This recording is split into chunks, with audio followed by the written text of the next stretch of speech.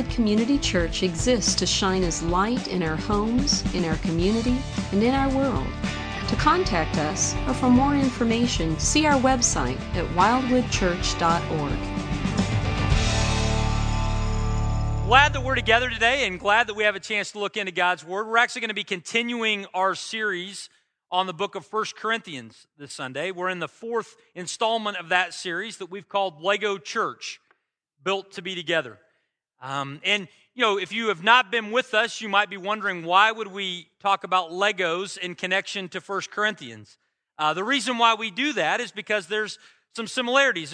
Legos are actually an apt analogy for the truth that God shares with us in the book of 1 Corinthians, because Legos are things that, when they are disconnected from each other, are kind of a mess, and they can be a hazard in your house. But when they come together under direction and design, they can make something beautiful, something very useful. And that's really the way that we are as a church. We are people who are disconnected, people that have difficulties and problems on our own, but together under the design of our Creator, God can use us to do something great. Now, the Lego creation you see behind me, it was someone's effort to take these disparate parts and to make Elphaba. If you know who Elphaba is, then this makes sense. If you don't, you wonder why I've got a green Lego witch on the screen. But Elphaba is one of the lead characters in one of the most popular musicals that has ever been released on Broadway, and that's the musical Wicked. Wicked's actually coming to Oklahoma City this fall at the Civic Center Music Hall, and some of you will probably be going to see it at that time as it comes to town. Now, the musical Wicked is really popular for a variety of reasons, I think. One reason I think it's popular is because it has familiar characters. It tells kind of the backstory of a bunch of the characters in The Wizard of Oz. I think it's also popular, though, because it has some surprisingly deep storylines. You walk out of there wanting to talk about the message of the musical with those you came with. The third reason, though, I think it's popular is obvious. It's because of the music. It's a musical.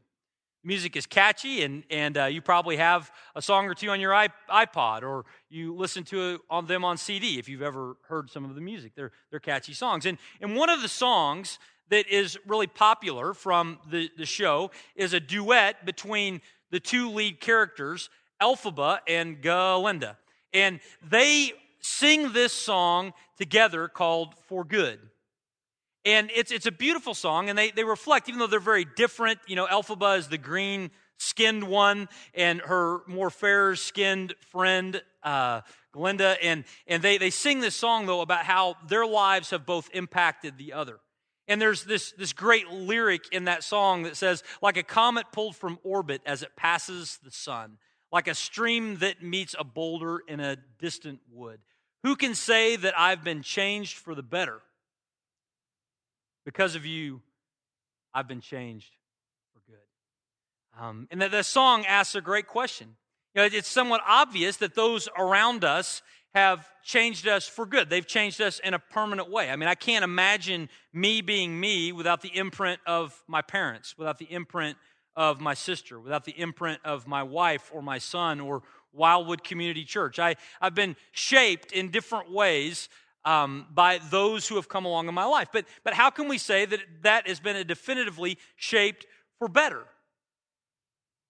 That's somewhat of a matter of opinion. I think that it's been for the better, but who can say? That's the words of the song. But when it comes to our relationship with Christ, we can say definitively that we have been changed for good, we've been changed permanently, and we've been changed for the better. And that fundamental change that has changed us permanently and positively is a truth, a theological truth that the Apostle Paul taps into in 1 Corinthians chapter 6 to give us a new sexual ethic. And so we're going to look at 1 Corinthians chapter 6 today and see how our changing for good and for better impacts the way that we live out our ethical lives. So if you got a Bible, open up to 1 Corinthians in chapter 6. We're going to look at verses 12 to 20, and in those verses we're going to see two things this morning. 1 Corinthians chapter 6, verses 12 to 20. The first thing we're going to see in these verses is this: that together we need God's truth to correct our bad ideas. Together we need God's truth to correct our bad ideas. We see this in verses 12 to 16. Well, where do we see that in the text? Well, what we find in this section is that Paul is actually using what is known as a diatribe style of argument. In other words, he'll say something that they say, and then he'll refute it or argue back in the other direction. That's why in your Bible you might see some quotations at times in this section. That's because Paul is quoting things, slogans that the people in Corinthians were saying. And then he would argue against it. See, the people in Corinth had come up with some bad ideas that needed correcting with God's word. Well, what were those bad ideas? Well, one of those bad ideas had to do with a bad understanding of freedom. Look at what it says in verse 12. He says, "All things are lawful for me, but not all things are helpful. All things are lawful for me, but I will not be dominated by anything." In those verses, you notice the quotations around the statement, "All things are lawful for me." They had a bad understanding of freedom. They thought that their freedom set them free to do whatever they wanted, whenever they wanted. And Paul said, you have a bad understanding of freedom if you think that your freedom allows you to do things that would hurt and not help others. I mean, to put it in very simple terms, we would not say that we are free so that we could take out a gun and shoot someone. No, we're free so that we could pick up a shovel and we can help them. Paul's arguing against the flaw in their logic. They were walking around saying, hey, we're free in Christ, so we can do whatever we want to do. And Paul says, you're missing the point. Your freedom is not so that you can hurt someone. Your freedom is so that you can help someone. You have a bad idea about freedom. But more than just freedom allowing us to help and not hurt, our freedom also, they had a bad idea that their freedom could do whatever they wanted to do, even if it hurt themselves. It could enslave them to something, as it says in the end of verse 12. Paul says, you're not set free in Christ so that you can become addicted to alcohol. You're not set free in Christ so that you can become addicted to drugs. You're not set free in Christ so that you can become addicted to buying stuff. You're not set free in Christ so that you can go forth and become addicted to the rush of sharing the latest gossip with someone.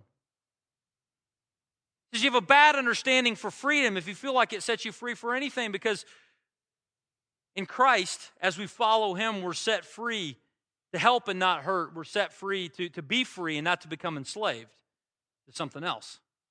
See, the Corinthians were walking around with this slogan, with this mantra, this theological saying, everything is lawful for me. I can do whatever I want to do. And they were using that as this theological trump card that allowed them to do whatever they wanted to do. They had a bad idea about freedom. But they also had a bad idea about something else. They had a bad idea about the body.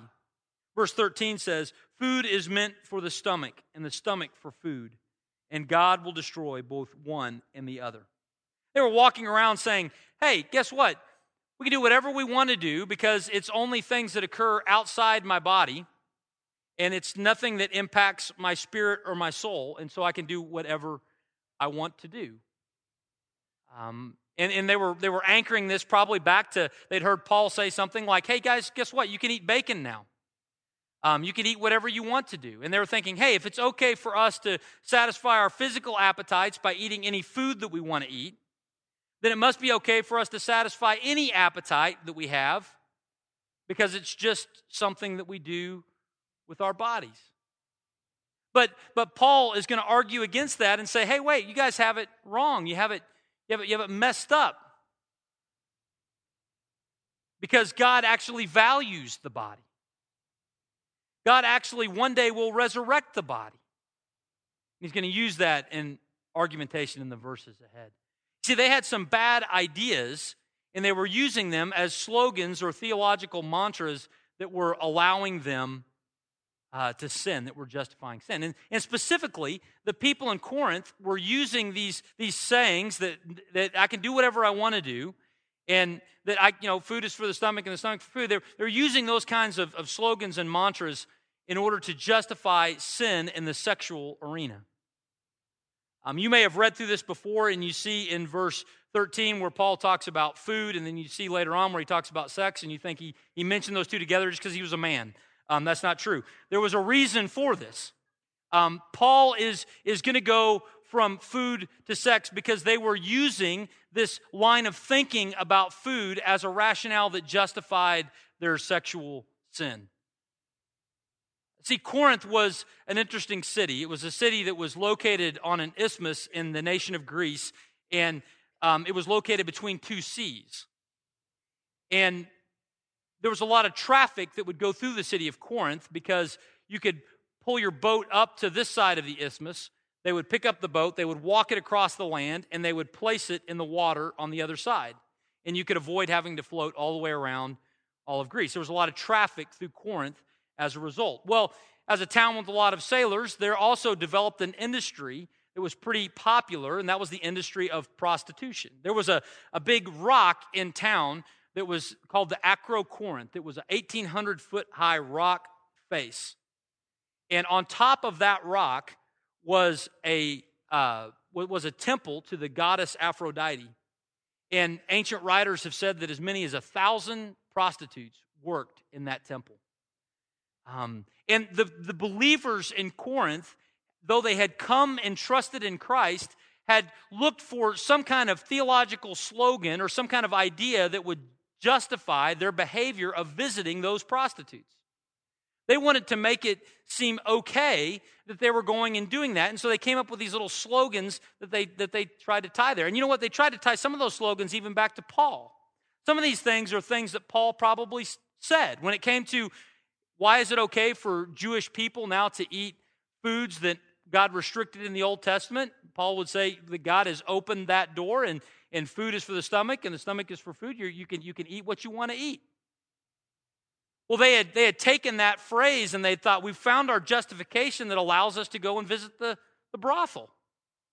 And they had placed it over the top of that. But that was never the intention of what Paul had said. They had taken something they probably heard Paul say about how we're free from the law, and they had used that as a rationale and an argument that allowed them to go and do whatever they wanted to do. They had taken a little bit of truth, they had strained it through not God's word, but they had strained it through their culture, and they'd come out with a slogan that made them feel good about sinning.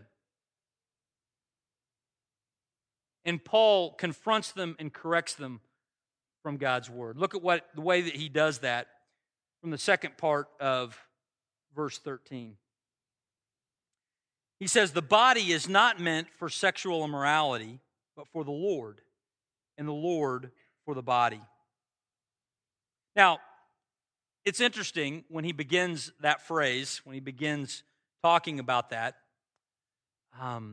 he doesn't say that God is against sex in general. Matter of fact, God created sex and God made it fun. So this is not saying that sex is something that God is against. It says that sexual immorality is a problem for people because our bodies were not just created for sexual desires, they were created for more than that. They were created to live in relationship with God. That's the point of the passage. Not that he didn't create us as that as a part of our life, but that should not be the focus of our life. That should not be the trump card of our life. And God created our sexual desires to be used in specific ways between a husband and a wife. That's how God created it. That's the way it was in the Garden of Eden, and that's the plan that God has throughout Scripture for the sexual area of our lives. And anything that goes beyond that, whether it's pornography or whether it's extramarital affair or homosexuality, all those kinds of things would be things that are taking place outside of that relationship of a husband and wife, and therefore would be encompassed in this phrase, sexual immorality. Now, when you think about what God is saying here, he's saying that sex is good in this one spot, but if you go out in these other areas, it's just not, it's not what you were created for. You were created for something more than that. See, they were saying, I ought to be able to eat I can eat whatever I want to eat, so I ought to be able to sleep with whoever I want to sleep with. And Paul says, that's thinking like an animal, not like someone who's created in the image of God. Animals don't differentiate their instincts and their urges. They just go and do them. A good example of that, this last week, we were at a petting zoo. And my son was there, and he was petting this sheep that seemed a little angry. This sheep was named Edward. I think I figured out why Edward was angry. Edward was actually a girl. They named this girl sheep Edward, so obviously that made it really angry. He's like a boy named Sue, and he was always just coming up and like putting his foot up and messing with you and various things. And Josh is in there right there. He's got the little cowboy hat on. He's petting the sheep in the petting zoo. But you know what? That sheep is in that petting zoo. He is surrounded by all kinds of good hay. But you know what that sheep wanted to do? It wanted to eat his hat. And so there's my son getting attacked by a sheep who is eating this hat. Now, what is better to eat, both by taste and by nutrition? Well, I don't know. I've never eaten what it eats. But I'm guessing, based on the fact that they are feeding it hay and not hats, that it's better for the sheep to eat the hay and not the hat. But the sheep can't tell the difference. The sheep just says, I'm hungry. I'm going to eat whatever I can. Hay, hat, doesn't matter. And this is the problem with people, right? God says, I have this wonderful barn full of hay for you in the sexual area of your life. It's your husband or it's your wife. And if you're not married, it's your future husband or your future wife or whatever that is. That there's a blessing that God has, and it's good for you and it's nutritious. But the problem is that we walk around and we want to nibble on a bunch of hats. Whether it's pornography, it's someone who's not our spouse, it's someone, if you're not yet married, it's somebody you're dating or whatever. You think, you know what, I'm going to do this anyway. What happens there is you're not being a human, you're being an animal. You're being a dumb sheep. You're eating a hat instead of the hay. See, God says it's not, sex and food are not equivalent.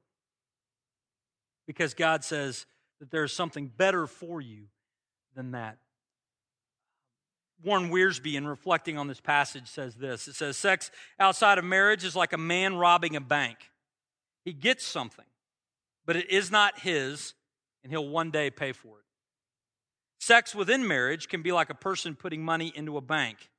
There's safety, security, and he will collect dividends. Sex within marriage can build a relationship that brings joy in the future, but sex apart from marriage has a way of weakening future relationships, as every Christian marriage counselor will tell you. See, God wants something for you. He's created you to live in relationship with Him, and when we're in relationship with Him, He gives us good things, but we shouldn't just walk around thinking that every desire we have is something that He wants us to fulfill. He goes on. God raised the Lord, verse 14, and will also raise us up by His power. This is the idea that our body has dignity. The things we do with our body matters because God is present with it, and God has a future for it. Verse 15, do you not know that your bodies are members of Christ? Shall I then take the members of Christ and make them members of a prostitute? Never. Or do you not know that he who is joined to a prostitute becomes one body with her? For it is written, the two will become one flesh. He's saying that there is something very spiritual and deep that has come upon a believer in Christ, and that is that we have become united with Him. That God is very present with us. And so if God is present with us, then His holiness is with us, and we should not take that holiness and connect it to something unholy in an action that is unholy. It doesn't make sense. It's repulsive to us when we think about it in the abstract. But in the reality of our lives, many times we forget it. So we engage in activity that is repulsive to God because we're joining that which is owned by Christ with that which is not His desire. Now, the people in Corinth had some bad ideas that need corrected by God's truth. But the question is, do we? Is this just a unique first century problem and it doesn't exist today? Is it a unique first century problem in the sexual arena and it doesn't exist today? Well, that is just not true. All the time I hear phrases that are uttered, that are slogans that people have come up with to help them feel good about sinning in the sexual area of their life. I'll tell you one, maybe you've heard this before, maybe you've said this to yourself. These are things that I've thought too. Why would God give me these desires? It's a little phrase. Sounds spiritual, it sounds blessed, it's got God in it. Why would God give me these desires? I several years ago, I had somebody come in to my office in a counseling situation with their spouse, and they were laying out the scenario for me, which is that they wanted to engage in, or one of the partners wanted to engage in sexual relationship outside of the marriage, and that was okay, and his rationale was just that. You know, why would God give me these desires if he didn't want me to do it? Why do sheep eat hats? Because they're too dumb to know the difference between the hat and the hay. They need a farmer, a rancher to point them in the right direction so that they can be healthy. We need a Savior who can point us in the right direction to show us that. But yet it's a slogan that we'll say, why would God give me these desires if I wasn't supposed to do something with it? How about this one? There's kind of pornography hierarchy. You know, I really want to honor God, and so I'm going to just watch pornography instead of doing something with somebody else. Heard that one too. Again, you know, it can sound right, it can make you feel better about what you're doing, but the reality is that's not what God wants for us. Eating a hat instead of waiting for the hay. Another one you might hear, this is particularly used a lot by people who struggle with homosexual temptation. That's just the way I am. Just the way I am. Well, what are those sayings? What are those phrases?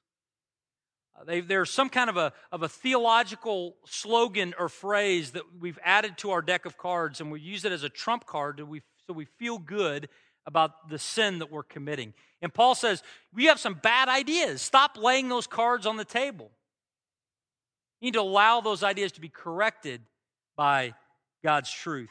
And that's what Paul is doing for us here. Now, what do we do in light of that? Knowing that you and I mean, we're people like the people in Corinth. We've got bad ideas that need some correcting. What are some things that we can do that can help? One thing we can do is that we can spend time in personal study of God's Word. We need to know what it says. We need to read it so that we can make differentiations between little slogans and phrases that we hear others say and what is really God's truth. We need to be able to make those determinations. Second thing we can do is we can be in some community. You know, it's much easier to embrace truth and head in the right direction when others around us are doing the same thing. There's a momentum that comes with being around people who are walking with God and who are embracing His truth that makes it easier for us to walk with God and embrace His truth. There's an inertia with that. And so we need to be in community. It's part of the reason why we get together on Sundays. It's part of the reason why you get together in your small group. Also, we need to take every idea that we hear and we get, and we need to strain it, not through our culture, but through the Word. A lot of ideas that we want to strain through our culture, and they look pretty good, but when strained against God's Word, maybe they need to be filtered out a bit. See, we have some bad ideas, and together we need God's truth to correct those ideas within us. That's the first thing we're going to see from these verses. The second thing, though, is this. Second thing is that together in Christ, we're not our own and we're not alone. We see this in verses 17 to 20. Together in Christ, we are not our own and we're not alone. Now, some of this is echoing back to the things we saw in the previous verses, and that has to do with this notion that we are in Christ. Look at what it says in verse 17. He says, "But he who is joined to the Lord becomes one spirit with him." See, when we have trusted in Christ, the Holy Spirit of God, the same one that rested upon Jesus at his baptism in visible form through the dove, and the same Spirit that empowered him to live through life, that same Spirit resides within every believer in Christ. We have one Spirit with him. There is something holy about anyone who has trusted Christ for the forgiveness of sin because we have been united with him in a very deep way. That has very tangible and very real applications in our lives. You know, when we think about there are a number of things that we would not do because in a church. You just wouldn't do it in a church. Well, why would you not do it in a church? Certain sinful activity you wouldn't engage in here. Why? Because there's a sense of, well, that's God's house. I'm not going to do that in God's house. But this idea for a believer is very convicting. It's very challenging, but it's also very wonderful. It's this idea that Jesus is with the believer, whether they're in God's house or they are in their house. Wherever you are, the Spirit of God is present. And it's a strong argument for following Christ and not running away from Him. Being shaped by His truth, having a sexual ethic that honors God and not walks away from Him, is because God is present with you always. Verse 18 continues, every other sin, this is the second half of verse 18, every other sin a person commits is outside the body, but the sexually immoral person sins against his own body. Now, what is it that he is really getting at in that verse about our connection or identity with Christ? This is a verse that is debated by scholars who read this passage, but I'm going to give you my best understanding of it. There are some different views of this. I'll give you my best understanding. I believe that the second half of verse 18, those words you see on the screen behind me, I think that is actually another one of these phrases that the Corinthian people were saying as a justification for their sin. And the reason why I feel that is twofold. One, that's the style that he's walking through, this diatribe style back and forth. But the second reason why I think that's so is that the word other there is actually not present in the original language. That word other has been added by translators to help us kind of smooth out the passage. And they took some a little bit of interpretation as they put that word in there. Though the phrase literally says, every sin a person commits is outside the body. I think that's the quote. That's the phrase that they were saying. In other words, I can do whatever I want to do when I sin with my body because, you know what, it's just something I do with my body. It's just something outside my body. It didn't really impact me. I'm spirit. I'm this identity in Christ. And so I can do whatever I want to do with my body because it doesn't really impact inside. And Paul says that is just a bunch of hooey. There's no truth in that, guys, because what we do with our bodies is connected to our soul. We are people. God created us with all of these parts, but it's together in a person.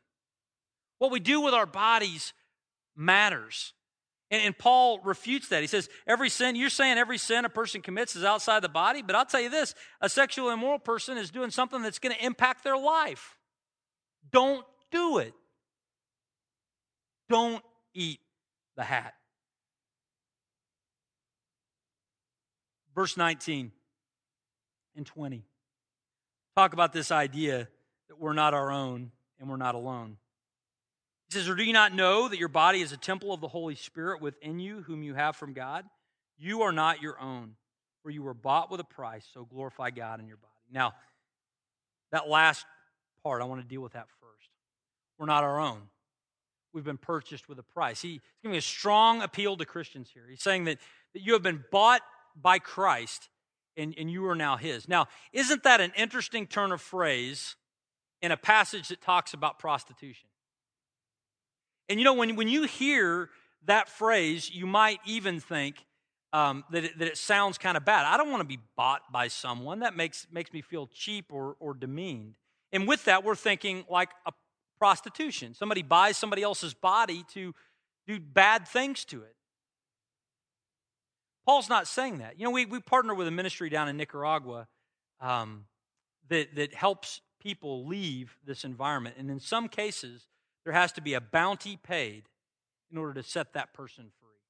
A price is paid so that person is not enslaved to being a prostitute, but they now have an opportunity to live a free life. That's really what this idea is talking about. God in Christ has purchased us, not to do bad things to us, but He's purchased us to set us free for the things that we were created for. And that He uses that fact that we're not our own, that we've been bought with this price, we've been set free in Christ. He uses that as a motivation not to continue sinning, but to follow Him everywhere He goes. And we're not alone. He uses language there of a temple, and he says that your body is a temple of the Holy Spirit. Now, I think this is really interesting grammatically in how he uses singulars and plurals.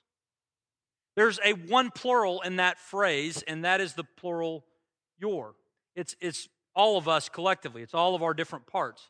But we are saved into one singular body. We are saved into one singular temple. In other words, there is a collective nature to us. And that's why we should encourage one another to not engage in this kind of behavior, because it impacts the temple. It impacts God's reputation. It impacts the picture of what God has to offer us in this world. So we ought to be encouraging to one another to live into this ethic that God lays out. I mean, to put it simply in this whole equation, he's saying, I want you to live by a different sexual ethic, an ethic that is outlined for us in Scripture, because you are not who you were. I want you to live by a different ethic because you're different. The same thing could be said of us. We are to live by a different sexual ethic because we are in Christ. We're different. And our lives should look that way. He concludes this idea in the beginning of verse 18 with a single command, and that is that we are to, in light of all of this, we are to flee from sexual immorality. Now, what does it mean to flee? Well, it means to get out of there.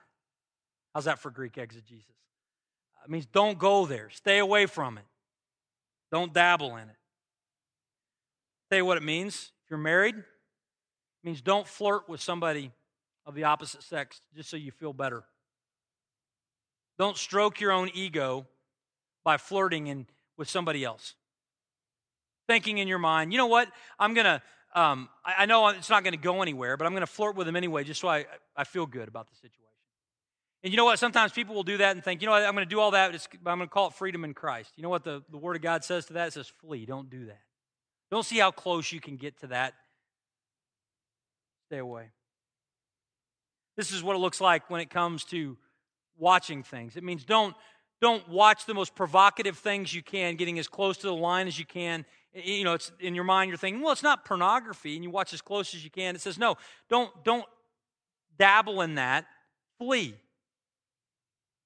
Get away. It means if you're dating someone right now, fleeing means I'm not going to see how close I can get, how far we can go. It says, you know, we're going to stop well short of that point. Now, this doesn't mean that we can't have conversations with people of the opposite sex. It just means that we're not going to have those conversations in such a way that might be provocative at all. It doesn't mean that we're not going to watch anything that's entertaining. It just means that we're going to draw the line short of what things that we know we shouldn't see. And the reason why we do that is because we don't want to ever find ourselves in a spot where we're joining who we are in Christ to something that is unholy. I'm going to have the worship team come up, and we're going to close in song here in just a moment. But before we do that, I wanted to just share a thought with you guys. You know, anytime you talk about sexual immorality and you talk about sin in this area, here's the reality of it. When we sin in this area of our lives, it affects us in a deep and an emotional way. There are things that we remember in our mind, all those kinds of things. And no doubt, as we go through this, there are those in this room, including me, who have sorrow in your heart because of this, and shame. And you just want to get away from it. And here's the great news. It's not good news, it is great news. The great news in Christ is that we have an opportunity for something different. And back in chapter 6, verse 11, the verse that precedes all of these things we just saw, Paul says this. He says, and such were some of you. And by that, he's just gone through this laundry list of sins that they had committed, including a variety of sexual sins. It's a long list because the Corinthians were very creative in how they sinned. And you know what? We are too. And he goes through this long list and he says, such were some of you. You used to be identified by these things. But he continues and he says, but you were washed, you were sanctified, and you were justified in the name of the Lord Jesus Christ and by the Spirit of our God. What he's saying is these same people who had screwed up in verses 12 to 20 were the same people that were not identified by that sin in verse 11. And if you have fallen short in this area in the past, I don't want you to spend today looking backwards. I want you to spend today looking up and reflecting on the fact that you have been cleaned of that past by God. And I want you to look forward to the decisions that you can make from this point forward, living in light of the reality of who you are. And so we're going to close today by singing this great song that talks about the grace of God, because we need grace in this area. We need grace in every area, but we feel it in this area. And so we're going to sing about the amazing grace of God who has taken off the chains that bind us in this area so that we might follow him. Please stand and join us.